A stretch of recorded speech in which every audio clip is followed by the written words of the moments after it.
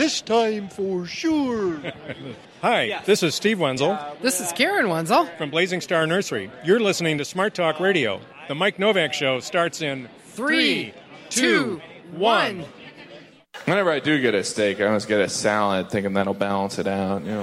20 pounds of meat, 2 leaves of lettuce. Cover it. I do love salads. Well, I should say I love salad dressing with just a touch of lettuce. Otherwise, you feel like you're eating a bag of yard work.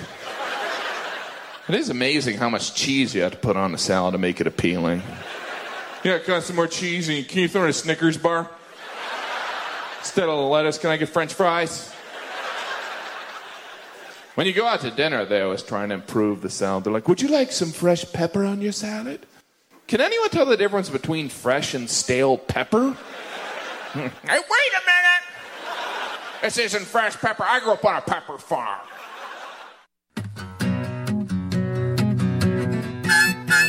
It's the Mike Novak Show with Peggy Malecki. Green, gardening, and environment radio. Flavored with a dash of humor. Welcome to intelligent, irreverent talk about plants and the planet they grow on. Your questions, comments, and participation are always welcome at 877-711-5611. Good planets are hard to find. Temperate zones and tropic climes. And true currents and thriving seas. Wind blowing through breathing trees.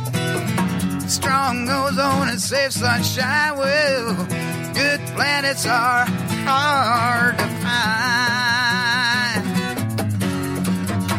Good planets are in demand. This hour is brought to you by Bartlett Tree Experts. Every tree needs a champion. Go to bartlett.com. Jet streams, perfect air. And here they are, Peggy Malecki and Mike Novak. Well, good planets are in demand. Right. Shut up, Wesley. All right. I got it. It's like with at least 3 or 4 seconds. You just came skidding right into this broadcast. Yeah.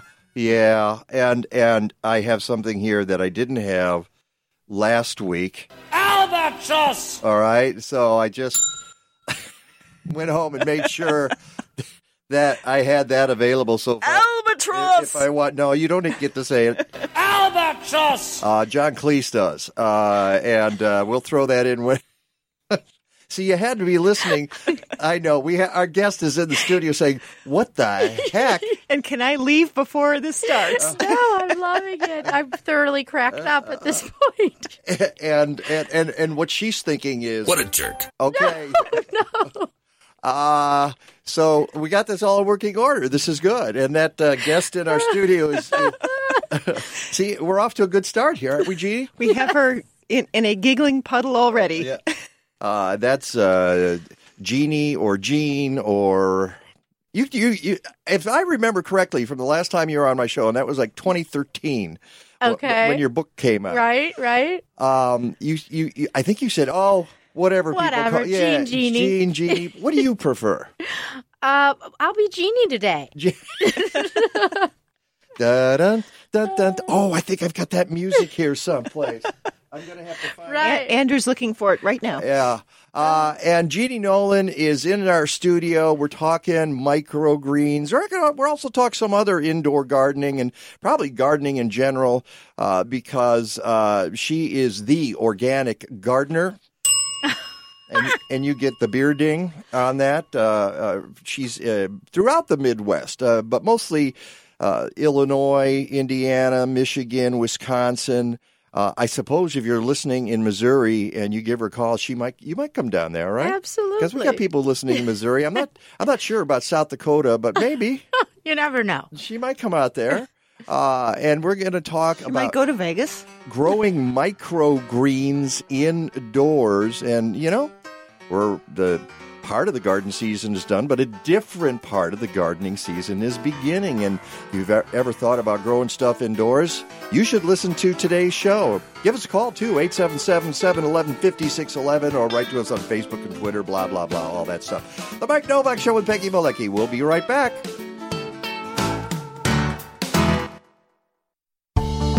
That's not just a tree in your yard, it's an investment. It's a windbreak. It's a natural work of art. It's part of the family, which is why you want Bartlett tree experts to care for your trees. Now is a great time to go to Bartlett.com and see what they can do for you. Did you know that winter's a prime time to have your trees pruned? One of the reasons is that without leaves, the structure of the tree is easier to evaluate. Also, it's a great time to inspect your trees for any visibly hazardous conditions or structural issues. It's also easier now to work around a garden when the ground is frozen. Even during the growing season, Bartlett utilizes the most effective and environmentally sensitive methods to control tree pests, such as beneficial insects to manage the bad insects. And did we mention that Bartlett is the industry leader in safety? Whether it's a small residential project or a major commercial renovation, contact an arborist representative at Bartlett and get a free estimate, because every tree needs a champion. Go to Bartlett.com. 2019 marked 20 years of Faith in Place, empowering people of all faiths to be leaders in caring for the earth. Not only that, right now is the 10th annual season of the Indoor Winter Farmers Market program. Enjoy fresh local food from November through April at indoor farmers markets, hosted by 16 Chicagoland houses of worship on select Saturdays and Sundays. Faith in Place accepts Illinois Link Card SNAP benefits. For a market schedule and more info, go to faithinplace.org. And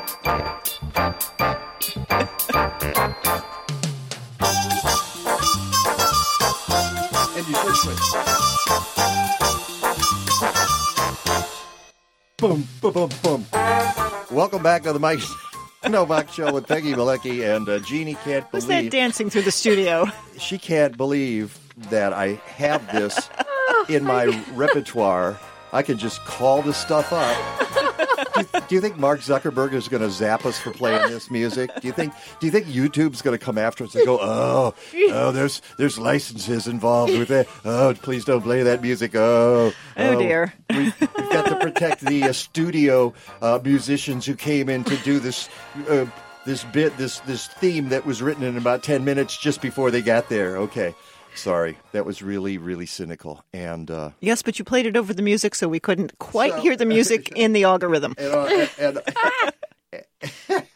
And all I got to say about that is... Albatross! All right. Welcome back to the Mike Novak Show with Peggy Malecki. I think I said that already, too. So we're in the Department of Redundancy Department, and we have Jeanne Nolan in the studio, sometimes known as Jeanne. Sometimes known as, Jeannie. Hey, get that shovel, huh? Exactly. Because she, as I said, in 2013, went back when I was at another radio station, and she came on the show to talk about her book, and you wrote a book called From the Ground Up, and there's a subtitle. What's the subtitle? A food grower's education in life, love, and the movement that's changing the nation. There you go. There you go. Forward by Alice Waters. I'd forgotten that. Yeah. Oh, my She goodness. encouraged me to write the book. She told me I had to. You do what Alice Waters says. You do. You absolutely do. You do not say no. And it was about her journey, Jeannie's journey. Jeannie's journey. Now, there we go. There you go. It's your memoir. There you go. Some alliteration. You may have that for free. Thank you. I don't need Mike. any royalties on that. That's okay. I don't get any royalties on anything right now. I understand. I don't either. But you, wow, your road to being an organic gardener is not the usual one. That's correct. It was a non-linear path, shall we say? For all of those in the room, raise your hands if you've had a non-linear path. Right. Where on the spectrum of conformity do each of us sit between conformist and non-conformist? Yeah, right? and if you want to know what that journey was, because we're not going into that today, but it's in the book. So the book is still available, and you can go to theorganicgardener.net, right? Yes, correct. I believe it's good memory. How about that, huh? You're good. I recognize that because my own site is .net. Right. I couldn't even get my own name when I was doing my website. Right. It's not easy out there. Yeah. .net. Although I think somebody would sell it to me for $1,000 or something. Same. We had a thing like that too. If we wanted .com, we had to pay up. No. I want a .green or a . I think you could probably do that now. I like that idea. We were talking with Lisa. with Albright Lisa Albrecht from Albright Solar, and she's .solar. She's .solar, so I'm betting there are out new there. world. We could probably buy that. Anyway, so you had this circuitous route, but ended up starting this company called The Organic Gardener in the Chicago area, and one of the very first things you did was create an iconic vegetable garden in the city with the Green City Market. That's right, in Lincoln Park Zoo and the farm in the zoo. Yeah. We just wrapped up our 15th season in that garden. Wow. It's so hard to believe. All right. So much fun. More dinks. Tell us about that garden and why it's so special. Sure. So that garden was started to engage children initially, but now all people of all ages in hands-on learning about how to grow food. Mm-hmm. So we are right in the farm in the zoo. It's a free garden. We grow any crop we can, a lot of heirloom and unique vegetables. And about 5,000 kids take a free field trip there every year with their school, get their hands dirty, and college classes, all kinds of people. So it's also to demonstrate best practices for home growers. Okay, hold on a second. We're getting photos here. Ellie came in. I want to hold that. Let's okay. Because I saw one the other Absolutely. day. Look at that. In fact, let's pose for the camera Sure, here. here, let's put our little label in. Put your little label in. Arugula. What are you doing? Oh, okay. And you Get spritz. Peggy involved. Okay. Don't mind us, folks. We're just doing photos Photo on the shoot. radio. Yeah, just okay. That's Good. gonna You go- refilled your coffee. That's good. That's going to Good. go out on Instagram right now. Great. And by the way, if you're listening to the show on A&M, you can also stream us at MikeNovak.net, at WCGO.com. We're streaming live video on Facebook every Sunday morning, 9 to 11 Central. And please share that video or start a watch party. Right. And you brought in greens too, but we'll get to those in a second. Sure. Get back to the garden. You Right. said, and it's in an area of Chicago. And if you're not familiar, if you haven't been to Chicago, it's Lincoln Park, which is a stone's throw from the lake. So everybody goes there. That's right. You have 25,000 visitors to this garden every year. We do. And it's such a great location because families and international visitors have come to Chicago. They're visiting Lincoln Park Zoo, and there's a vegetable garden. And what's the most popular thing in that garden for visitors? Let's see. The children love sorrel. So Really? sorrel has that sort of lemony, unexpected pop towards, Bitter soaps, the way and I usually think of it. children love it. So we grow a lot of sorrel. Okay. And then we grow interesting things, a loofah plant, unique beans that are really, yard-long Asian beans in red and green, and a lot of fun crops. So, and we strive to make it very beautiful. So a lot of flowers to attract the beneficial insects and the pollinators. So it's a fun space. Well, and you said that it was originally built to attract children, but I got to tell you, there's a lot of adults who just want to get their hands on too and learn about this stuff and feel like it kind of passed them by. That is so true. I mean, when we think about nature deficit disorder and when that book was originally written by Richard Louv, you're thinking children, crisis with children, crisis with all of us. We were all it's nature children at one deficit point. disorder for Yeah. a planet at this point. I'll be the first to cop to it that I don't get out into nature as much as I should, even though I talk about it Same here. a lot here. Absolutely with me. The cobbler's children have no shoes, right? So here, but you have to well, I imagine part of what your problem is administrative stuff, doing the paperwork. Finding that balance, yeah. Of staying true to giving myself what our company tries to give so many other people, an experience with plants and connecting to nature and slowing down. And so tell us about that experience. What do you provide? And you've done more than 1,000 gardens throughout the Midwest. When you say you're creating gardens, what are you creating? How are you doing this? Okay, so our company covers all the range of things you need to do to get growing food. So we design gardens, we build them with raised beds and rabbit and deer-proof fencing and irrigation systems and compost bins. And then we plant and tend gardens with people. So some people are more DIY and they just want some advice, consulting. We will do that. Some people, we work with some elderly people who have property and they want a garden. And really, we do it all from design, build, plant, maintain. When I say we are a team of about 30 people. We have a headquarters building in Northbrook with greenhouses. We grow our own plants. We have an internship program, so we employ a lot of enthusiastic high school and college students who want to learn. And like this season, we were tending about 200 vegetable gardens, primarily on the North Shore and in Chicago, but also, like Mike said, Michigan, Wisconsin, all over. But we're really trying to elevate sort of the status of the vegetable garden everywhere, in a yard.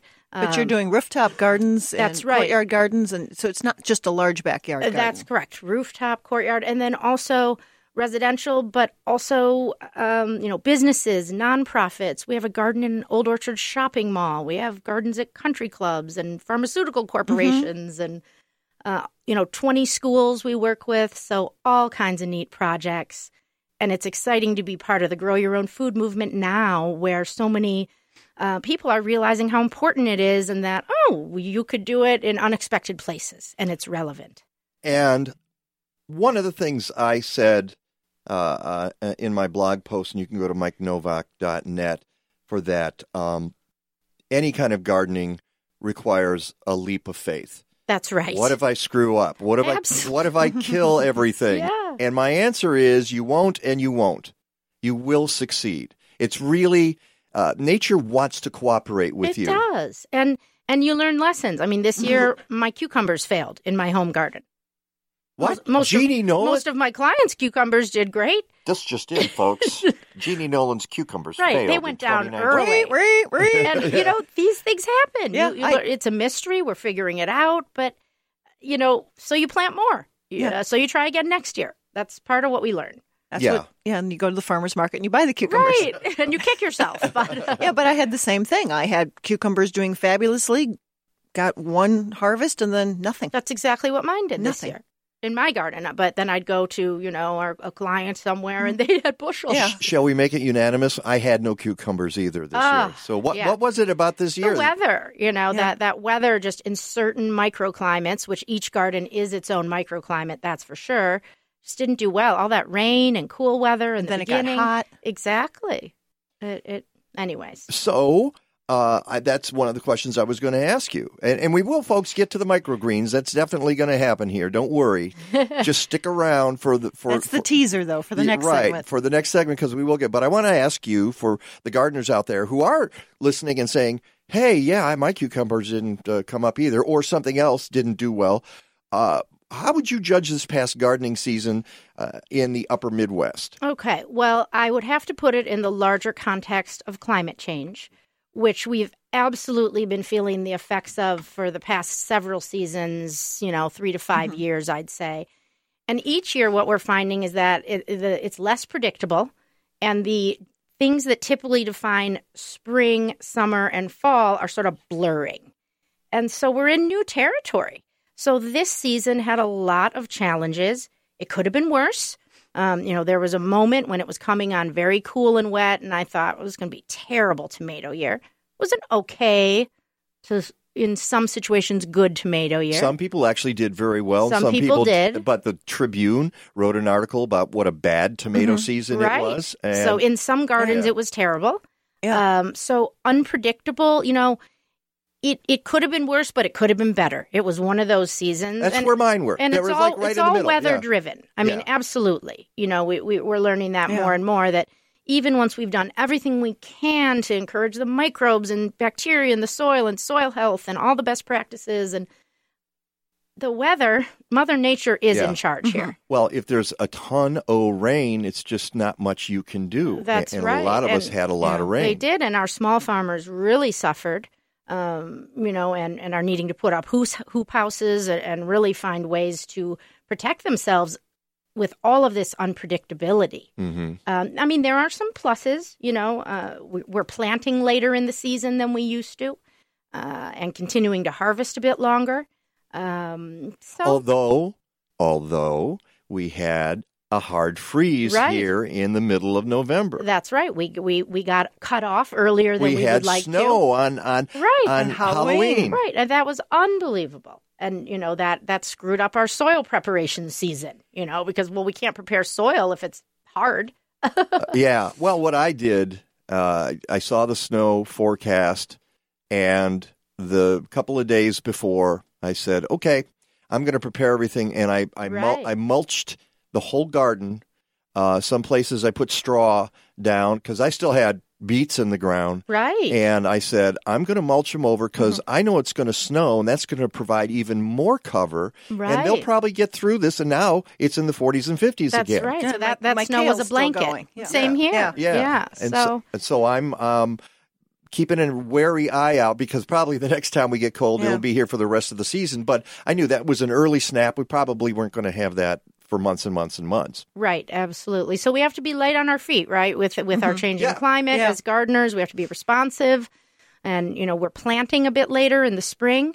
We're finding about a week later because that early start is very risky now. Yeah, So, and if you're close to the lake, it's even later. absolutely. There you go. All right. So that said, when we come back, we're going to get into microgreens, how you can grow stuff indoors, in your own home, in your kitchen, in your dining room, wherever, in the basement, who cares? It's the Mike Novak Show with Peggy Malecki. Jeanne Nolan is here in studio, and we will be right back. Illinois has become a national leader in solar energy installation, and right now you can save 60 to 70% on installation costs. You want it for your home or business, but you don't know where to start. So give our friends at Albright Solar a call. Albright Solar offers a boutique, hands-on approach to your situation. They know the ins and outs of local solutions, and we've worked with them for a decade. They're good people, and they know their stuff. Go to albright.solar or call 773-887-6446. DNR Services Unlimited has been serving the north and northwest suburbs since 1992. They can take care of those little problems that never get done. They perform complete bathroom, basement, and kitchen remodels, and if you're looking for a complete home makeover, they can handle that too. Visit their website at restorethenorthshore.com or give them a call at 847-998-1687. That's restorethenorthshore.com or give them a call at 847-998-1687. It'll be easy to find someone cheaper, but a lot harder to find someone better.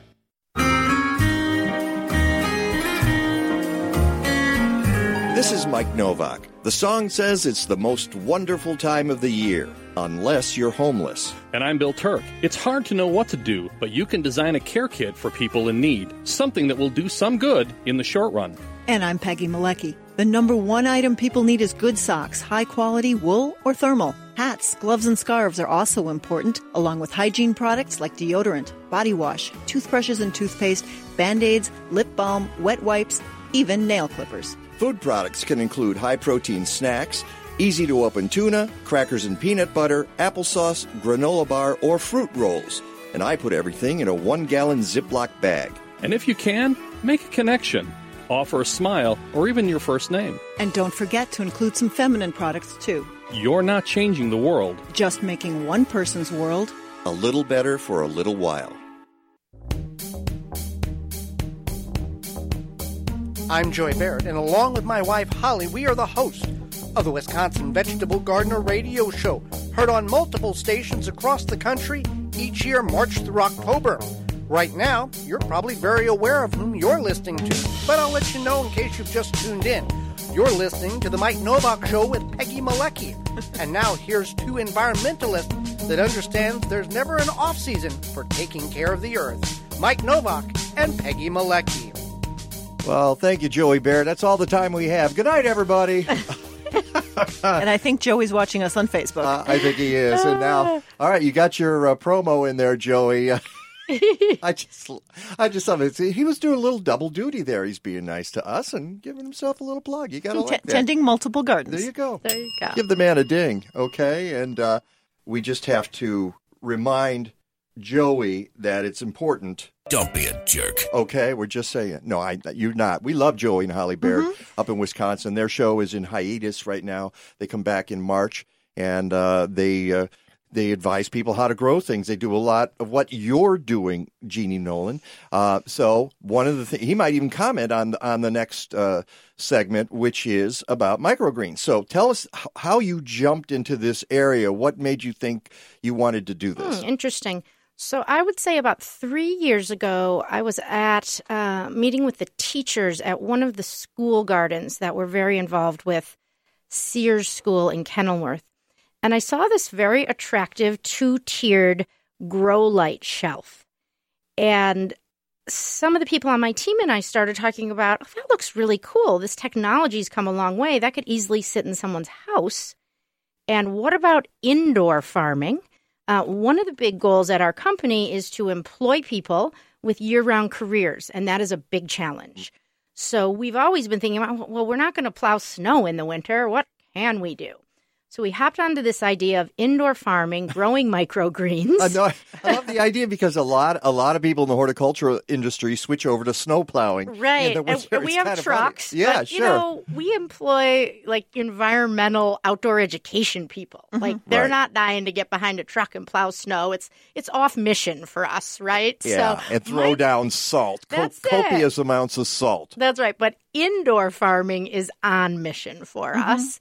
We're all about the experience of parents and kids and, you know, visitors to a restaurant or a workout gym, you know, getting exposed to how plants grow, connecting with plants, the flavor of fresh food, the nutrient density of it. So we started experimenting. We did a whole winter of trying it, researching it. And, you know, we did at 2 places at my house and a gym where we do this. And we really experimented, trial and error, plenty of failing, which is great. And then we honed in on the crops that work, and we now help people do this, talk about it, spread the word. You can bring your garden indoors and have the sunshine and hope and fun of connecting with plants. All right. So do you have already created bins and trays with lights? Is it a system that you just kind of roll into the kitchen? That's right. I mean, we... all of this can be done DIY and found online for how to do it. A lot of us do. I mean, I'm taking the string and hanging it up to whatever's in my house. It does not have to be fancy. Yeah. You do need grow lights, but those are more and more available. I know you all have a friend who has a really unique, extra special type of grow light. That is Happy Leaf LED. Right. And they're great friends and have been sponsors of the Mike Novak Show with Peggy Malecki. And the reason is we love their lights. Their lights are fantastic, but they sort of represent what's going on now, which is the development. The technology has advanced far so that in the old days, people would say, oh, go get a shop light. Which still works. It does. But it's not as well. Not as well because of the advance in technology. It's not as elegant of a solution, basically. Right, and I think that's part of what's happened, what you just said. The movement is now produced. So there are these units. We buy ours from Gardner's Supply Company. And they have ones that are sort of bamboo or black, metal, and they're great looking. You can put it right in your kitchen. There's tabletop or standing. And a lot of people want something that's attractive while they're growing and that's what we've gone for. Yeah. And the another great thing on the LED lights is they take very little energy. That's it. So they don't get hot. They don't burn out. Right. And we put an automatic timer. It comes with a timer. We typically have the lights on for about 12 hours. We try to mimic, That's interesting because a lot of 5 a.m. to 5 p.m. Yeah, kind of a lot of folks will say 16. So you like 12, huh? That's been fine for us. I mean, what we are growing is microgreens and shoots. So that we come in kind of 3 categories. Is it appropriate to go into? Yes. Yeah. Great. So my favorite are the shoots. I love to grow shoots and sprouts. Sunflower sprouts and pea shoots. Those are 2 of my favorites. I use them in salads. I'll sometimes lightly stir fry the pea shoots. They're good on a sandwich. With eggs in a smoothie. So I love to do those. So that's basically the cotyledon that comes out and before it produces leaves, right? Yes. But it's the entire sprout. It's not just the snipped green. That's correct. Right. So. And with those, with most of the micros, we do 2 cuttings. So, we'll grow them once till, somewhere between 2 and 4 or 5 inches. The pea shoots can get pretty tall. Cut them and grow them once more. So and that's what people want to know about microgreens. They say, well, you mean I can cut them and they're going to grow back? They will. I mean, that second round is stronger in flavor. It's a little tap more fibrous. It's not for everybody. We also offer this as a service for a small amount of people. And if we're there once a week, we're not so much doing cut and come again. But in my own house, I do that. Now with the microgreens, I will list to you the types we grow, but it's important to know in front that the flavor difference is subtle. Mm-hmm. So you're talking radish, kale, tatsoi, arugula, cabbage, and broccoli. Those are the types of microgreens that we grow. Some of it is fun because they're different colors. So we'll grow a red cabbage. Mm-hmm. It's really a nice color. But it's different. You're not eating a broccoli head. You're eating this plant when it's like 2 to 3 inches tall. But it still tastes like broccoli. A little bit. Yeah, it's got a slight flavor of broccoli. Bit. Or daikon radish has a slight radish. That's right. Very slight. Yeah. And, the arugula is more spicy. But what I love about the microgreens is the nutrient density. Is really high because they're just at the beginning of their life cycle. And you can feel it. You can feel the life in these plants is just boom. It's you can wonderful. See it as they come up. Yeah, You've got a tray the here. color All right, is just beautiful. And I think that's some of the cool thing on microgreens too, of having that. See if I can hold this They moved the camera out. Oh, there it is. So those are our arugula microgreens. Those have been growing 1 week. And when we seed them, we use an organic potting soil. We pre-moisten the soil. Sorry to cover you up there, Peggy. That's oh, wait. There. Sorry about that. No problem. No problem. And anyone not watching on Facebook saying, what? Huh? What? Well, and you missed the arugula if you're not watching the beautiful arugula. And then we do herbs as microgreens. Mm-hmm. So we've struggled with this a lot. Dill? We do dill, cilantro, basil, different types of basil, lemon basil, and parsley. Initially, we were trying to grow potted herbs, larger herbs, rosemary, lavender, thyme, and we found that more challenging. Yeah. So we've really gone to doing it all microgreens. It is a self-watering setup. We can go into the setup a bit. But what about beets? I've had beet microgreens, and it's interesting. It's yes, we did try beet microgreens.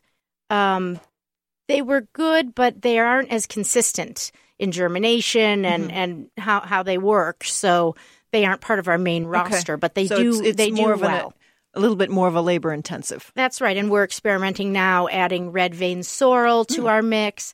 We've been having a lot of fun helping Chef Rick Bayless with his whole operation this season. Yes, he and you've been working on Rick Bayless's garden, haven't you? That's right, for this season. Uh-huh. We were together at the 20th anniversary luncheon for Green City Market, and I asked him how his garden was going, and he needed some help. So it was good timing. Come on by. I need some weeding done right now. But he has an amazingly impressive setup for microgreens and all these unique herbs. Indoors or out? Indoors. In his basement. Okay. And it is for the restaurants. For the restaurants, absolutely. And some for him, probably. Yeah, too, it's so we're also learning a lot there. And that was started long ago.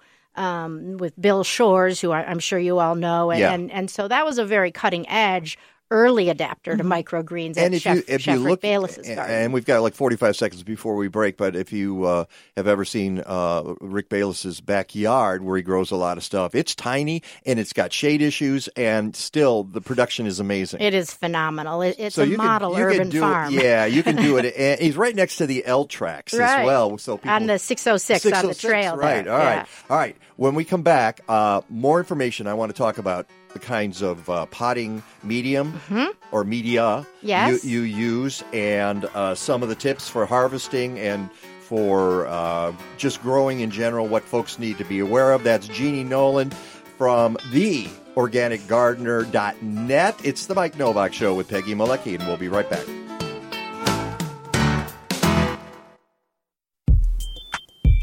Did you know air pollution from road transportation costs about $1 trillion a year in healthcare? In a Green Diva Minute, you'll learn more and be on your way to living a deeper shade of green. Yes, now is the time to consider buying an electric vehicle, also known as an EV. It's a great way to start to break our addiction to fossil fuels.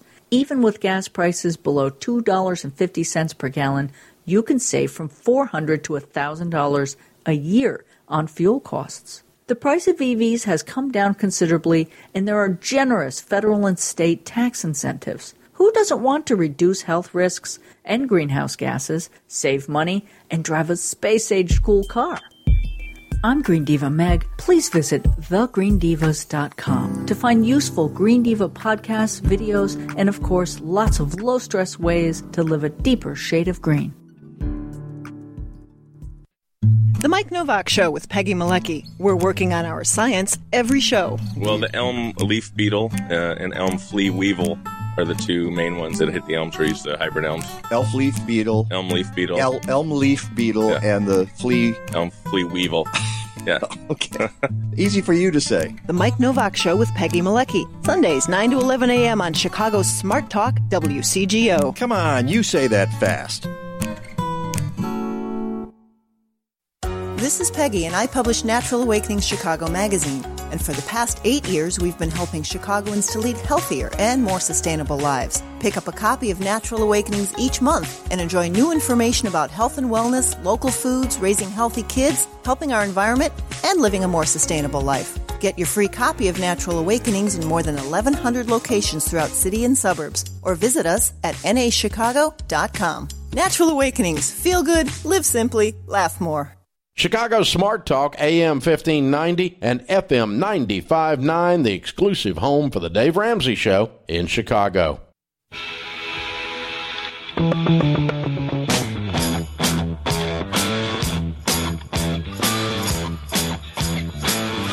All right. Yeah, there she is. And she's in our studio. Thank you, Mike. I just find them all. And you do. Welcome back to the Mike Novak Show with Peggy Malecki, and Jeanne is here in the studio with us. So that would be Ms. Nolan. Ms. Nolan to the rest of you. Right. Oh, Mrs. Very married. And you'll be happy to know we've all been called idiots on Twitter. Good for us. Somebody wrote, the lines between seasons have always been blurred. Nature does not stick to man-made calendars or seasons. Idiots. I see. Okay. Great. Cool. Well, Love now. it. Anybody else want to call us an idiot? 877-711-5611. This is the Idiot Hotline. Is open right now. Let's get back to microgreens, Jeanne. Yes.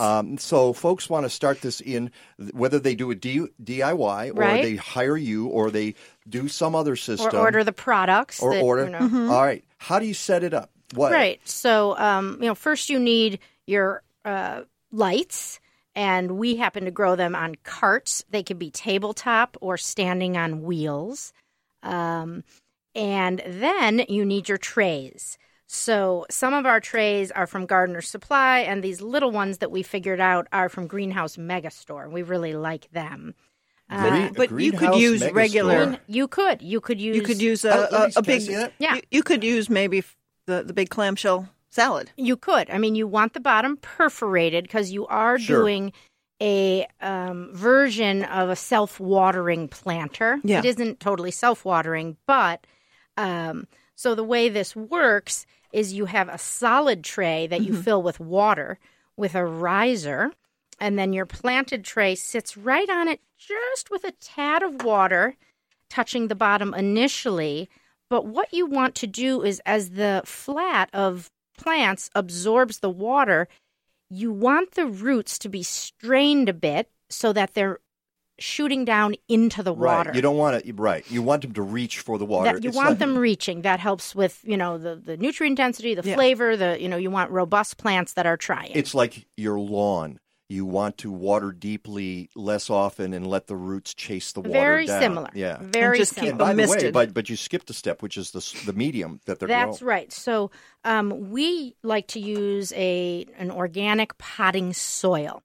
We use Organimix. We use a potting soil made by Fox Farm called Happy Frog. But you do care about the ingredients in your potting soil, and you want them to be naturally derived because you're eating this. Right. So it isn't just potting medium. I'm going to assume that you're not going to go for any pre-fertilized mix. That's right. I mean, the Happy Frog Fox Farm brand does have naturally derived fertilizer most of in those it. mixes will have minor amounts of nutrients in them. They're trace amounts, minor amounts. They're not like, okay, you buy the Miracle Grow mix. It's got the fertilizer in it already, That's right. and it's a synthetic fertilizer usually. You do not want that. And why is that? Well, there's no reason to use synthetic anything in this process. We can do it perfectly well with, naturally derived soil mix. So why would we introduce? Well, and are you fertilizing at all at this stage in their life? And that's the point, right? This is a very quick life cycle. Right. I mean, we're eating these microgreens and herbs and shoots 1 to 2 weeks after we've planted them. It's a quick turnaround. Now, do you reuse your soil at all? We do. Okay. But we don't reuse it for microgreens. Right. That's what I meant. Would you use it again? Because you read from time to time that there can be some fungus and other issues with sprouts, especially. Right. But no, the microgreens. We haven't run into that. We'll put it back in a garden. Right. But to reuse again for microgreens, you wouldn't That do. we don't do. No. All right. And how do you seed? So how do we seed? So first we pre-moisten the soil because potting soil, when it comes out of the bag, has a lot more capacity to hold water, and you really want it good and full of moisture. Okay, good. So we'll pre-moisten that soil. So the mistake is you take it out dry, you put the seeds on, and then you water. No. You want to pre-moisten that soil and get it up to capacity so it really is moist. And your goal is to keep it there, that it will never dry out. And then it's very simple. We fill the flat close to the top, and we press the seed in. You'll need to experiment a little with how densely to seed. We found that if you seed too dense, for instance, with the arugula, it's such a teeny seed, you can actually get these sort of like mildew patches in the arugula as it starts to grow. So experiment with that. And then at this point, we use a spray bottle to keep that top of the soil moistened as we're germinating. Now, sometimes we use a plastic dome tray, which creates sort of a mini greenhouse effect in a positive way. Which, by the way, is a reason for you to save some of those containers you get with tops on them. Absolutely. I grow stuff in them all the time. Right. In the I winter. mean, the type of tub that your strawberries come in are great for growing pea shoots. Yeah, clamshells and the larger ones. We got a really large one. One of my pet peeves is now going to a store and you can't buy anything that isn't. You can't buy produce that isn't encased in plastic. It's nuts. It's crazy. Nuts. Yeah. So and I think people look at me funny because I'll just grab a head of lettuce or a bunch of spinach, throw it into my reusable bag, and then I take it to the counter and I just throw the thing out on there, and they look at it like, why is this not in plastic? Me too. I'm that weirdo too. Yeah. Okay. But we care, We got 2 minutes, so let's get through this. The function of this dome is to encourage germination because sometimes there can be some issues with getting all the seed to sprout. So this dome really helps, but it doesn't stay on the whole time. Once the, micros are growing nicely, you can take it off. And then the main thing I would say is don't let them get too old. These are meant to be eaten very young, and that's when they're good. Good point. And as you mentioned, and I've got it here, you sent me a lovely little PDF. It says, when microgreens are tall enough to cut, use the scissors and snip the greens just above the soil line. To serve, wash the microgreens with water and dry with paper towels or a salad spinner for freshest flavor. Eat today. Yeah. Add them to soups, salads, sandwiches, eggs, and main dishes. Store the remaining cut microgreens in a plastic bag in your refrigerator. They typically last 5 to 8 days when refrigerated. That's right. Thank you for that little bit of a little PDF you sent us. Appreciate that. Well, good. And folks can click on that if they go to MikeNovak.net and check out this. We got like a minute left. So, and of course, the lights are part of it. Whatever light you have will give you instructions. But if you have a fluorescent, you got to put it pretty low, like about 6 inches above. That's right. If you've got the other grow lights, you can experiment, and they'll tell you how far they want to have them above the microgreens. Right. And and done. Boom, done. Absolutely. And so fun. You can have it right in your kitchen. Yep. Boom, done. Pass the salad. Exactly. Well, Jeanne Nolan, thank you so much. Go to theorganicgardener.net to find out more information. For those of us locally, we'll be back with the second hour. For the rest of you, go green or go home.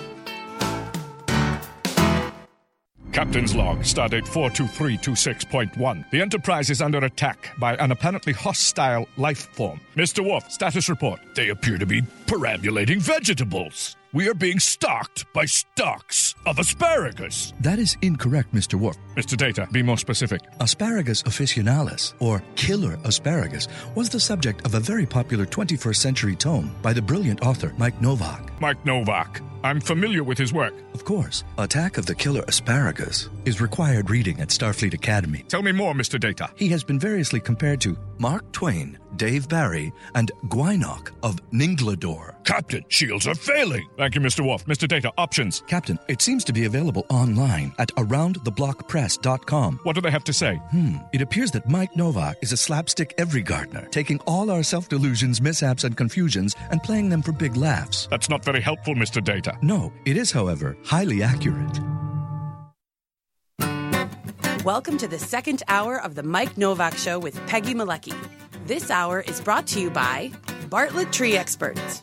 Every tree needs a champion. Go to bartlett.com. Here they are again, Peggy Malecki and Mike Novak. All I need is good food to eat and make me healthy, wealthy, wide awake. Lettuce, tomatoes, root and bacon. What about those sweet potatoes? All I need is good food to eat. All I need is good food to eat. Welcome back to the Mike Novak Show with Peggy Malecki. One thing that I did not put on my blog post, and I should have, and Peggy just brought it up, if you go to theorganicgardener.net, under Grow It Yourself, which is under something else, which is under Learn, then Grow It Yourself. And she's got this list, and it's weird because I talked about it. She had this in 2013 when she was on the show. It's 10. It's a list of 10 lists of 10 about growing food, and you brought up a really some great resources too. Right. So under 10 reasons to grow a food garden, number 1 is health, number 2 is taste, but number 3 is safety. Quote, foodborne illnesses such as salmonella and E. coli are routinely found on produce grown on industrial farms. And she talks about spinach from E. coli, spinach that was tainted with E. coli. There's no safer source of food than your own backyard or your own kitchen counter as well for microgreens. Right. And we're going to get into that after the break. Peggy and I have been tracking down some articles, and one of them is about the E. coli outbreak. There's yet another one. There was one last year. There's one this year. And I got to thinking, actually, Kathleen said, why is it always romaine? So I thought I'd look it up. And there are some interesting reasons why it's always romaine. But if you grow romaine in your own yard and you're not next to a factory farm, or or having people touch it in various stages of its shipment, you're not going to have those issues. Or being next door to a place that has perhaps lots of wild animals walking through or something. Yeah. So that will come up in the second segment. We'll also want to tell you that later, and I'm not exactly sure when, they're sitting outside. Well, Hannah's here. I haven't seen Justin yet. Fred's on the line. Justin's here too? Justin's here. Great. At some point. And Fred's giving us the thumbs up from wherever he is in the world. Hey, Fred. Out in, he's on, I believe it's one of the moons of Saturn that he sends he's nodding. Yes. Okay, good. And they're going to come in here to talk about Gabby Road. As you know, Gabby Road has been following our show on WCGO, flagship station for the Smart Talk Network. And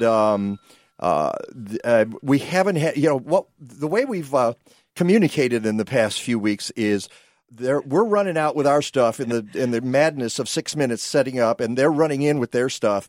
We go, hey, have a good show. Hey, see you later. And that's been kind of it. And we're like, who are those guys? I don't know. I don't have any idea who those people are. So we're going to find out today. They're going to be on our show, and we'll give them a little ramp up. We're going to give you that bump, the Mike Novak bump into the 11 o'clock hour. And so we're looking forward to that coming up later. I wanted to mention briefly, though, I got a message from our buddy Pat Scatch, who occasionally fills in and does our weather stuff. He is and I always forget his title, and I apologize for that, Pat, but he's a statistician, basically, a weather statistician. And he said, "Hi, Mike, a little trivia for you. Thanksgiving 2019 is the latest Thanksgiving on the calendar." I wonder if he means ever. I have no idea. Probably the latest date for a Thursday. Yeah. 2018, last year, was the earliest. So that's why that was, folks, if you thought there was an extra week between Thanksgiving and Christmas, there was. And you do not get it this year. So you're all going to be scrambling. That's what's going to happen. Let's see. Thanksgiving Day is recognized from November 22nd through November 28th. So there you go. That's the official word from the official guy, Pat Scatch. Give that man a ding. All right, when we come back, going to look at a few stories that have made headlines. Some of them are pretty disturbing. Some of them are just interesting. I'm going to try not to cry. It's the Mike Novak Show with Peggy Malecki, and we'll be right back.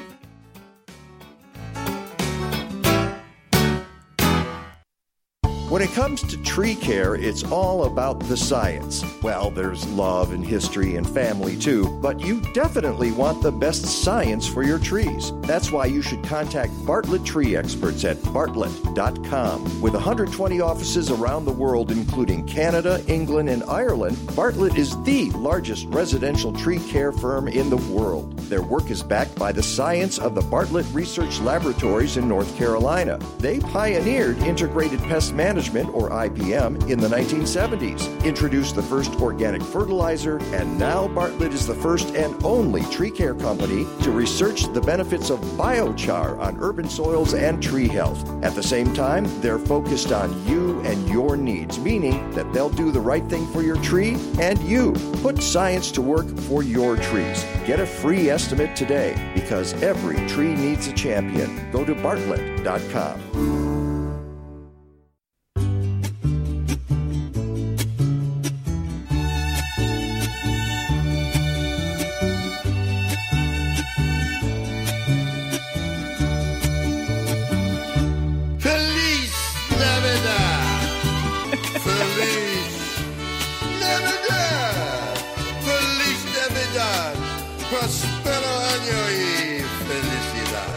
Okay, thank you, William Shatner.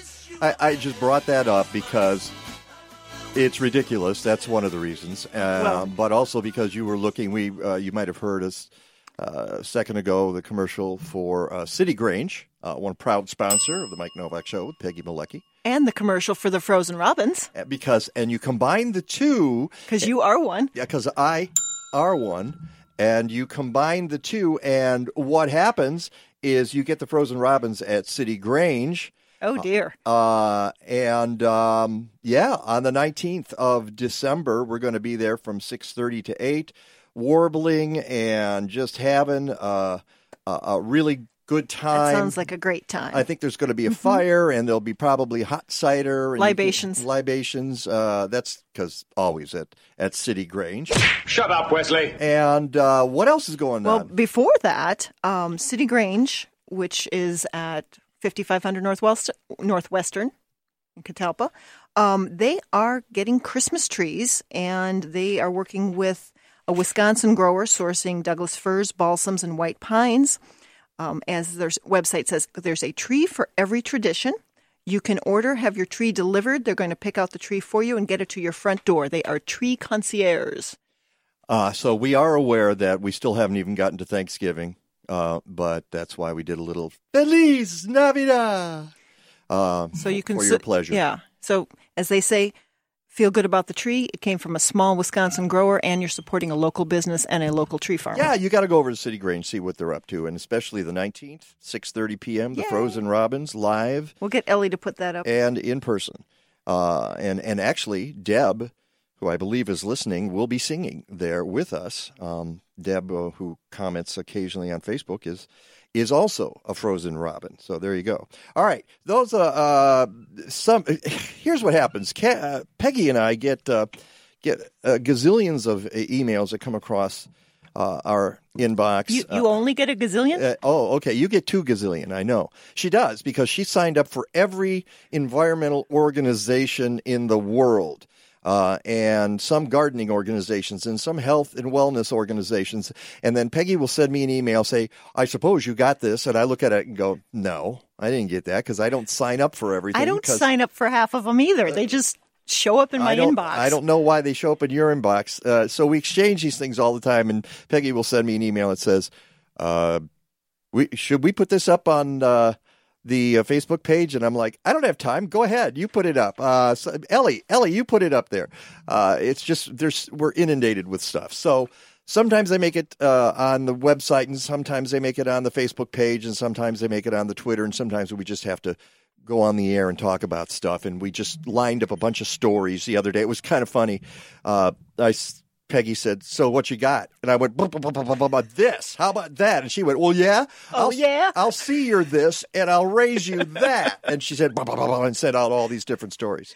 So we're going to start copying you, Ellie. No, Ellie doesn't want that. She does not want that.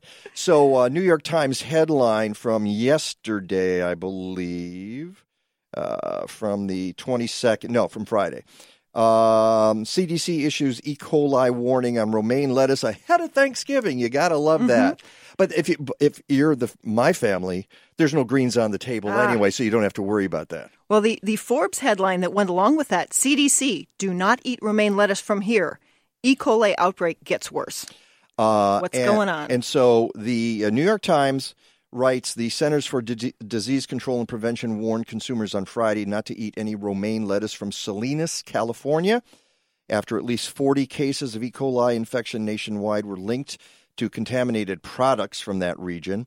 In a statement detailing the E. coli outbreak, which has affected 16 states and left at least 28 people hospitalized, the CDC also advised retailers not to sell any lettuce harvested in Salinas. And there's an October date through a November 2nd sell-by date. And for the most part, it's in pre-made salad kits from places like Sam's Club and restaurants. But it leads to the bigger question, and where else? Here's what happened. We as a society decided, oh gosh, it's much safer to put it all in plastic. And now you got to be careful because if you pick up that plastic and it's all in there, you might be getting a little dose of E. coli with that. So I'm at home and I'm listening to this. We're on the news and thinking, well, actually it was Kathleen who said, why is it always romaine? And I thought, wow, I really don't know the answer to that. And so I went online and I found an article from 2018 in the AZ Central out of Arizona. It's part of USA Today chain. And let's see here. What makes such a magnet? Yeah, what is causing the E. coli outbreaks? And their answer is, it's a medical mystery. Does contamination occur in the field, from the water, air, soil? Is it the result of animal incursions, weather, or does it happen elsewhere in the supply chain? A processor, distributor, transporter? Great questions. State and federal officials charged with protecting America's food supply can't tell you. Growers don't know. Food safety researchers can't explain it. Scientists can offer only theories. However, here's one of those theories. The way romaine grows might explain how E. coli gets into the lettuce and stays there in defiance of industry tests and inspections designed to keep food safe from farm to fork. Romaine's structure can provide protection for the bacteria. It comes out of the ground, as you know, if you've ever grown it, shaped like a fat vase or vase. Leaves stand upright in overlapping folds that spiral to a central core. The crevices in the crispy leaves offer shelter for bacteria, keeping them safe from the ultraviolet light, wind, and rain that otherwise would kill them. Once the bacteria take hold in those microscopic nooks, they can't be washed or even cooked off. Isn't that terrifying? It says, unlike foods such as beef, And the popularity is the key to this. Unlike foods such as beef that are produced and processed regionally, the nation's lettuce comes primarily from two areas of the country, Yuma in the winter and central and coastal California in the spring, summer, and fall. A much smaller supply comes from Florida and Mexico, and then they go on with charts and graphs and stuff. So that's... And it goes all over the country very quickly. Right. And should I be afraid of romaine, they write here? No. Nothing that comes from the ground is 100% safe, but the world of outbreaks represents just a fraction of the leafy greens crop. So let's see. It says Arizona farms produce 130 million servings of leafy greens daily. 3 E. coli cases combined sickened 287 people.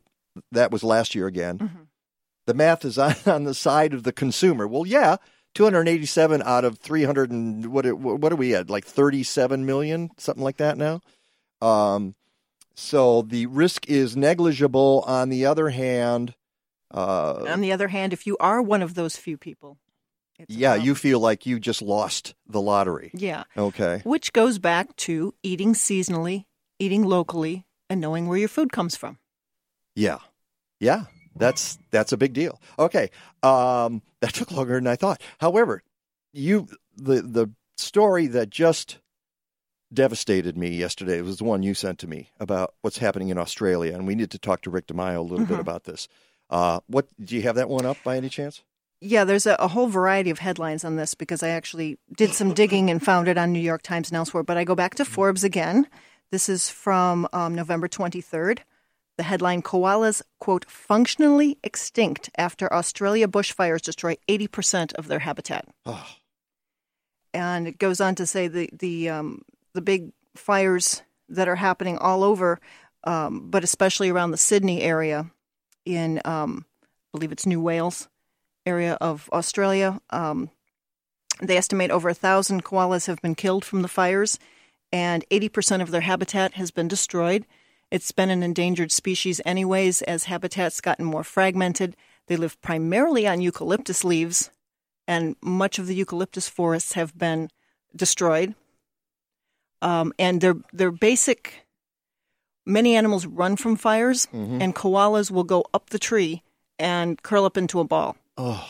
And the fires are so intense that they estimate half the population has been wiped out in some of the areas. And unfortunately, I looked at the video. Yeah. That was on there. Yeah. Don't look at that video. And I don't. Well, we did. Especially with volume.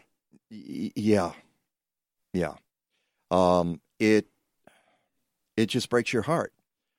And it was actually a rescue of a koala, but the poor thing had just didn't know where to go, what to do, and a woman takes off her shirt and wraps the koala in her arms and runs off, and it's like pouring water from a plastic water bottle onto the koala. This wouldn't happen. I don't know. Would this happen without people? The koalas did pretty well in Australia for, I would think, hundreds of thousands of years. A lot of the articles I was reading said some of it's because they've been pushed so far out of their territory and it's so fragmented. But also the droughts have gotten far more severe in Australia. And why is that, do you think? I'm just guessing here. I'm just wondering if you do you think there's something going on the planet that might maybe has something to do with this? But the drought's getting far more severe, far more fires, far more intensity to the fires, and the koala population being pretty unstable to begin with. But I was reading other articles talking about huge amounts of bats falling out of the sky during the wildfires. Because of the heat. Because of the heat. Yeah, not just the fires, but the heat as well. So we're losing koalas. We're losing, Australia is not a place to emigrate to at the moment. And water scarcity has been part of it too for the koalas. As it's gotten drier and drier, there's less water. Yeah. And they've got to rely more on shrinking amounts of eucalyptus habitat. That's just, as I said, heartbreaking. We're losing, and the sixth mass extinction. We're in it, folks. It's happening right now, and I'm trying. I like to do fun stuff and keep people happy if we possibly can. How do you spin losing the koalas and making the koalas go extinct? Yeah. Losing the national symbol of Australia. Yeah. And there's a lot of people saying the government of Australia is not doing enough at this point for overall climate change. Well, they're having some of the same battles we are. The right-wing governments versus left-wing governments, and stalemate in their legislatures, and then nothing gets done. And by the way, our koalas have just vanished. And that's where we are. It's because we dither and we don't enact policies, and we withdraw from the Paris Agreement and things like that. And we wait for the lobbyists to save us. We got like a minute and a half here, and I saw a really interesting story about climate. It was, again, in the New York Times, and it was how scientists got climate change so wrong. This was actually from November 8th. Few thought it would arrive so quickly. Now we're facing consequences once viewed as fringe scenarios. Had a scientist in the early 1990s suggested that within 25 years, a single heat wave would measurably raise sea levels at an estimated 2/100th of an inch, bake the Arctic, and produce Sahara-like temperatures in Paris and Berlin. The prediction would have been dismissed as alarmist, but many worst-case scenarios from that time are now realities. And in this, the article goes through, and it's an opinion piece, but it's based on the science of it, about how scientists underestimated where we are right now. So if they've underestimated that, and we're still here dithering, and they're still underestimating. We had Guy McPherson on the show, and people yell at him because they think he's an alarmist, to coin a phrase. He might very well be right, and the data on Earth is bearing it out. So, wish we'd gotten to more, but that's some of the wonderful news out there. All right, when we come back, Gabby Road. Let's lighten things up a little bit. It's the Mike Novak Show with Peggy Malecki. We'll be right back. You want to install a solar energy system for your home, but you're afraid you'll be overwhelmed by choices and jargon. You need to talk to our friends at Albright Solar. Albright Solar offers a boutique, hands-on approach to your situation. They know the ins and outs of local solutions. They take the confusion out of the process and make solar simple, giving you the confidence to enjoy your investment. Harness the power of the sun. Go to albright.solar or call 773-887-6446. Stay in touch with The Mike Novak Show. Find us on Facebook and YouTube at The Mike Novak Show. Use the Twitter handle @MikeNow. Send us a photo on Instagram at The Mike Novak Show, or write to us, mike@mikenovak.net. We're also at thegreendivas.com, Apple Podcasts, Spotify, Stitcher, TuneIn, and on the Smart Talk Radio Network. Podcasts and blog posts are available every week at mikenovak.net. Sign up to get our newsletter on the homepage and support the sponsors who support us. Look for logos and specials at mikenovak.net. You can get anything you want at Alice's restaurant. You can get anything you want at Alice's restaurant. I had to play this Walk right in, it's around. in honor of the upcoming holiday, and I realized that I hadn't used it in the show. We've got Mark Dvorak's version, but not this one. That's right. Welcome back to the Mike Novak Show with Peggy Malecki, and happy Thanksgiving to everybody out there, and especially the folks in the studio and on the Zoom machine. We're Zooming all the way from the Maldives here this morning, right? Yes. Holy We smoke. Fred Weintraub. Hey, Fred, how are you? I'm good. Thank you so much for inviting us to be on your show. Well, these are the folks from Gabby Road in the studio. How do you pronounce your last name, Justin? It is Kalufsek. Hannah finally, she actually now finally knows how to say it. So well, I know how to say I it give everyone a pass without questioning it. But here's the thing, like Novak, because some people say Nowak, some people say Novak. There's going to be a half a dozen different ways that people pronounce your last name. Absolutely. So you got to go with Kalufsek. Yes. Because that's what you want. Now, Hannah Stanley, that's kind of easy. It's Stanley. Okay. like the cartoonist, like the comic book Stan Lee. Yeah, that's him. All I got to say about that is don't be a jerk. Okay.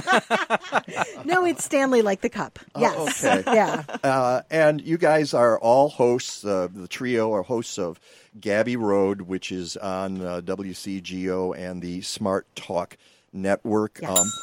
And you've all been in the media doing stuff for a long time. I mean, that's the way it works. Is that, as I tell people, because I've worked at WGN, I've worked at WCPT, and I say I've started at the top and I'm working my way to the bottom. Well, yeah. But I'm kidding, because I love working here at Smart Talk and with the folks at WCGO. But one of the things about the business is that you end up in a lot of different venues. Yeah. And with many, many, many different people. So it's very funny because when we have calls about the show, editorial meetings, whatever, somebody will say, well, what about this person? And Fred or Justin or I'll go, oh, I worked with them at 3 different places and I have their cell phone and give me a second because if nothing else, I can call their sister. So we know everybody. Exactly. So, Fred, why are you on the Zoom from the Maldives? Why not? So I live in Chicago part of the time, in Singapore part of the time, and then you never know where you're going to find me. So I happen to be taking a few days break in preparation of Thanksgiving, but through the magic of radio, even though I'm not always in the studio, the 3 of us are always together at Gabby Road. So because of the technology, it almost doesn't matter. And it is kind of amazing that I am so far deep into the Indian Ocean, 430 miles south of Sri Lanka, and I can be on with you guys. And we're thrilled that we get to come on every week after your show. Well, we appreciate that. And what I thought happened is that the plane ran out of fuel, and so they just ditched you in the Maldives and said, "We'll come back. We'll get back." Hannah likes to say that she kicked me out of the studio, so I had to find another. Home. It's where in the world is Fred Weintraub this week? Exactly, and he says 483 miles south of Sri Lanka, as if any of us know where Sri Lanka really is. So we all go, of course you are. Okay, good. That's nice. Is it snowing? No. All right, good. You have fun. I have a decent idea, but after the show, I'm going to Google Maps. Yes. And typing it in. Just okay. Oh, that's where Fred was. Okay. Yeah, there we go. And by the way, Fred, you and I share a common past because you also were at Gargantua Radio down the dial. I was, and I did. As was Hannah. I was not. I thought you did some filling on. Oh, I might have. I don't know. Oh, yes. Oh, yeah. Yeah, no. Okay. Now I understand what you're saying. Yes. No. Yeah, I had a regular show, but I also did fill-in. As did I. Yeah. And I called myself Radio Spackle because they would plug me in, usually in the middle of the night. Nick DiGilio needs to take a week off, and Steve and Johnny aren't available, and there you go. Yeah. And then now you're looking to fill 6 hours of radio on a 50,000 watt blowtorch and make it sound halfway decent. Sure. Yeah. So what brought the 3 of you together for Gabby Road? So really it was Fred's idea. He had been frequently a guest of mine on after not mentioned radio station. Gargantua. Gargantua Radio down the dial. Yes. And he reached out to me and said, I think we should do a show. And I went, yeah, I think we should. It was that simple and easy. And then as we developed what we wanted to be, we realized we had a great guy sitting there, and we had a reason for him in that we have 3 generations that can come to topics and bring perspectives that are a little bit different. And that way we can represent the millennium. Sorry. Here we go. Disney Here brain. We go. Disney brain. No, the millennial and the Gen Xer and the boomers of the world. And how often does the phrase "Okay, boomer" end up on the show? Never yet. It hasn't happened yet, but now it's going to, definitely. I'll just put it that way. They did call me a boomer once, and I was like, do not try to make me a boomer. I am Gen X. We tease a little bit at Justin's expense because it's super easy. It's okay. I allow it. But Fred, there you are. You're stuck where you are, right?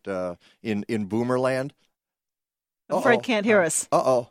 He's He in can't- Boomerland, but he's in the Maldives. So Oh, if the Maldives are Boomerland, I'm looking forward to that life phase. And now there's Andrew scrambling in there, and you've seen Andrew scramble before. Doing 500,000 calculations So I per got to second. play this for Fred because he's out there, and of course he can't hear us, and we're trying to get the connection back. And all I got to say is, You knew the job was dangerous when you took it, Fred. all right. And he can't hear it, so that was wasted. So you guys are together, and you had perspective on a lot of different things. Mm-hmm. So I was looking at your topics on your website, and you can go to smarttalkradio.com. Oh, do we have Fred We have him back? back. I can You do hear have it. me back. Yeah. Oh, that's a shame. I'm sorry. You have to play it for Fred again then. Okay, I'm going to play it one more time for you, Fred, and it goes... You knew the job was dangerous when you took it, Fred. All right, so... And you know that's Super Chicken. So... yeah. So you guys cover everything. You're all over them. You know, usually Peggy and I know if it's going to fit in our show, it's going to be about the environment or gardening or sustainability in some way, shape, or form. Yeah. So one of the things we've talked a lot about during our planning phases and during our meetings each week, and there's several sometimes, is this interesting to any or all of us? Is it going to be something that we can learn and help other people learn more about? And are we going to feel good about that content? It's not going to be something where we're like, ugh, that was just the worst thing to talk about ever. We want it to be uplifting. We did and a couple fulfilling. of those in the previous segment, okay? No, the koala story is like heartbreaking and also compelling. So it is. I'm all about those wildfires. I have to learn more and more. California, Australia. Yeah. I just one of the stories we didn't bring up was about the Amazon, and I read just yesterday that there's a report now saying, because Brazil was trying to say, we always have this many wildfires, and then the report says, nope, not really. This was an exceptional year. This is a bad one. The worst since 2010. So there you go. Yeah. So, no, it's really just what we feel is going to be valuable. We want people to listen and go, I am so glad that I spent that time with them. And we also want to surprise them so that we try to get in guests that no one thinks are going to come over to the radio station or get on the telephone. I don't expect anybody ever to show up. They realize, both in your show and in our show, that we can get almost anybody to come on the air. And as Hannah and Justin said, really what it's all about is we want to give out good information, we want to entertain, and we want people to have chips in their pockets. So then when they walk out at the end of either your show or our show on a Sunday, then maybe they know something that they didn't know before, that they have a smile on their face, and they can get on with the rest of their Sundays. And really, that's what radio is all about, and I think together we all try to do that with our shows. Well, I need to say something with the arrival of your show here. Now we have this 6-hour block. You can start at 7 if you love fishing with Mike Jackson, and the Mike Novak Show with Peggy Malecki, Gabby Road, and Playtime with Bill Turk and Carrie Kendall. And you could just set the dial Absolutely. on Sundays and that's what people like to do with their radios. Is just set the dial. I don't want to move it. I don't want to go searching Have it for on stuff. while they're doing other things. Have it on while they're Exactly. enjoying coffee or lunch. But it's going to be information that, like Fred said, it puts chips in their pockets. They can, bring things up and it sounds super intelligent later in the week. I put rocks in my pocket and then walk into Lake Michigan. That's a different story. Don't do that. All right. No, all right. no. All right. You got like 30 seconds. Who's on the show today? Today we have Bob Fioretti, former alderman of Chicago. Right. We also have Mass VR, which is at Old Orchard. It's a virtual reality new kind of laser tag thing going on. Yeah. We have a Christmas Carol. Goodman Theater. Yeah, Goodman Theater's coming on to talk about They Christmas should hire Carol. the Frozen Robins. too. And Elton Jim, who has been to 196 Elton John concerts. All right. Fantastic. Gabby Road with Fred, Hannah, and Justin. We'll be right back. Have you ever walked into a hair salon and been overwhelmed by the smell of chemicals? Well, that's never going to happen at Organic Roots Eco Salon. They use only the safest, most natural, professional hair products available to make sure you get great color results that last and won't harm the environment or you. Their salon products and services are free from ammonia, formaldehyde, and other toxins typically found in hair color, perms, and keratin smoothing treatments. Organic Roots also offers a complete menu of safe straightening treatments, including the non-toxic Magic Sleek and Cezanne keratin smoothing products that let you shampoo the same day. They even repurpose hair clippings, recycle product containers, and use LED lighting. Now that's green. Walk into 21st century hair care for women and men at Organic Roots Eco Salon, 3417 Dempster in Skokie. Book your appointment at organicrootsecosalon.com or call 847-423-2653. Health and beauty. You no longer have to sacrifice one for the other.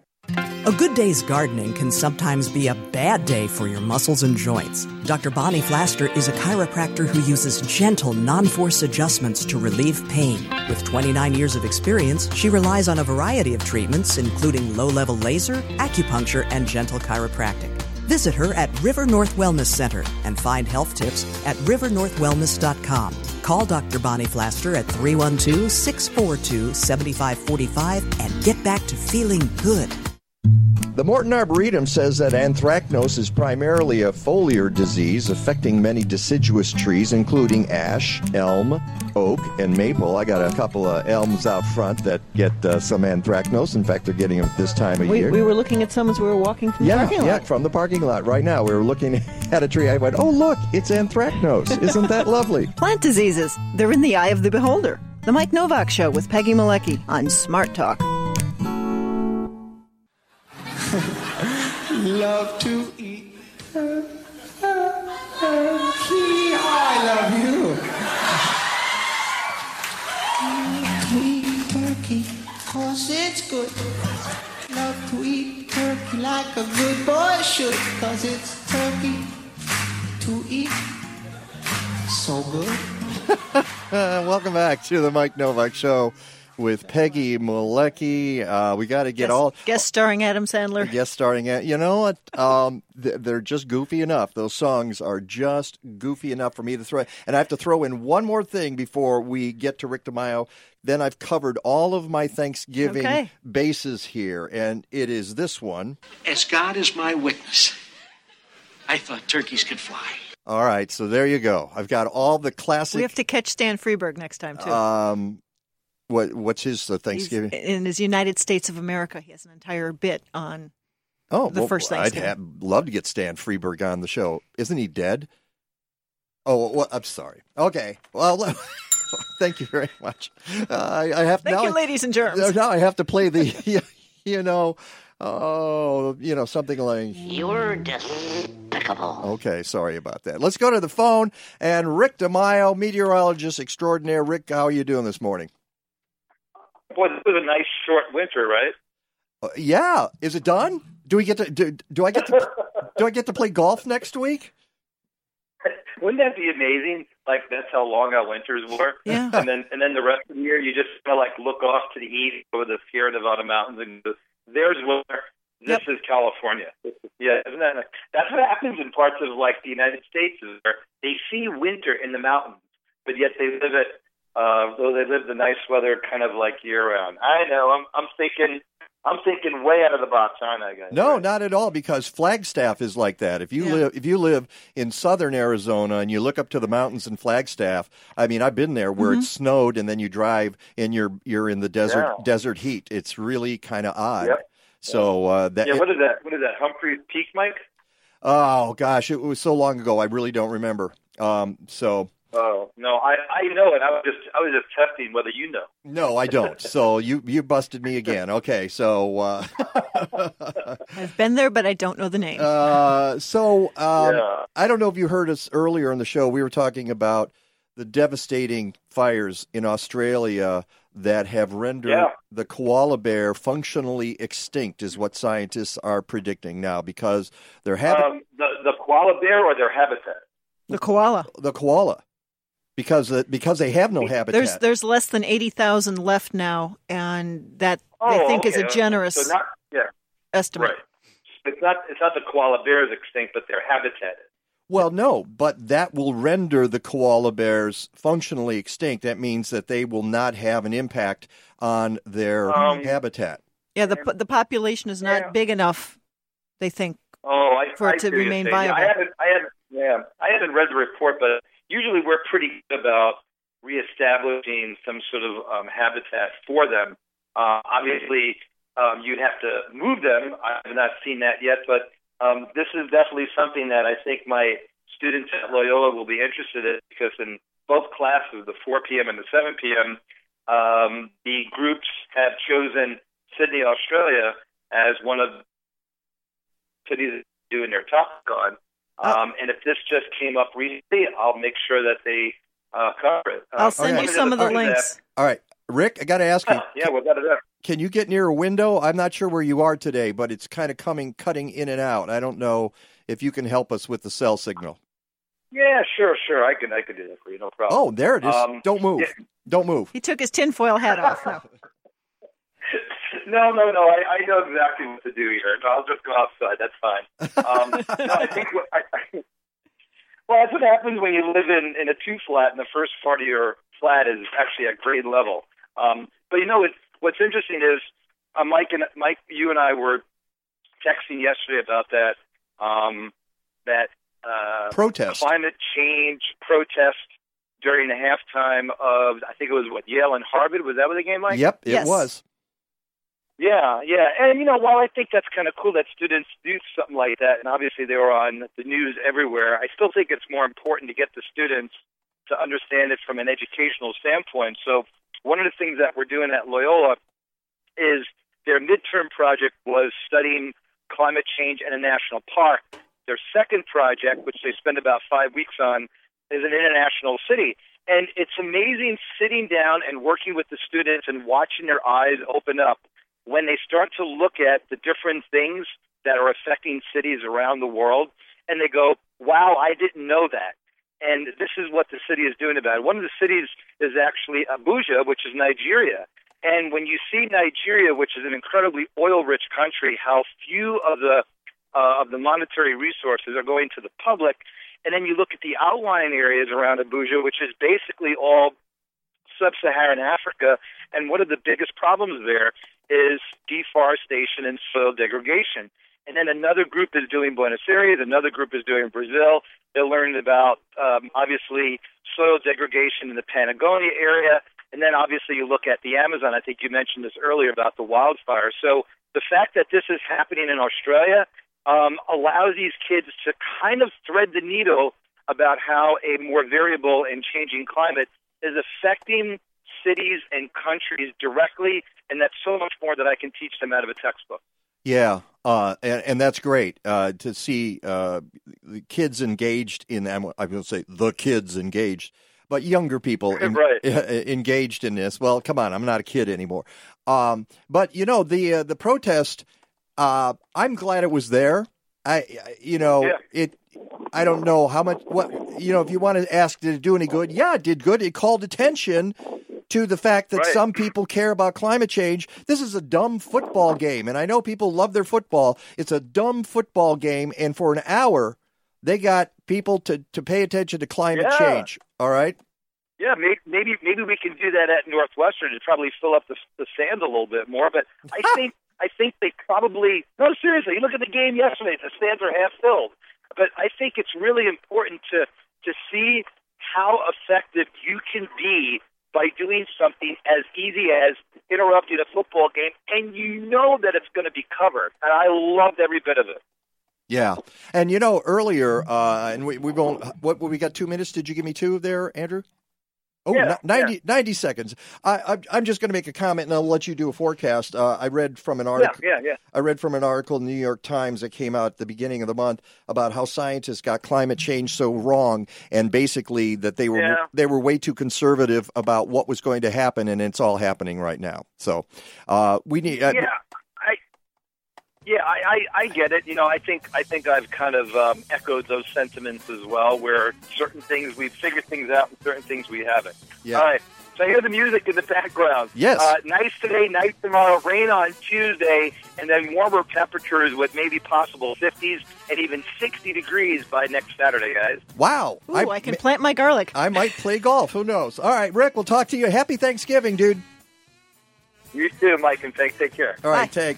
I want to thank everybody on the show. Jeanne, Nolan, Justin, Hannah, and Fred. Stand by for Gabby Road. I'm going to play this real quick, Andrew. It goes, As God is my witness, I thought turkeys could fly. until next time, go green or go home. It's over. How'd you like it? I don't know. I slept through the whole thing. Well, you didn't miss much.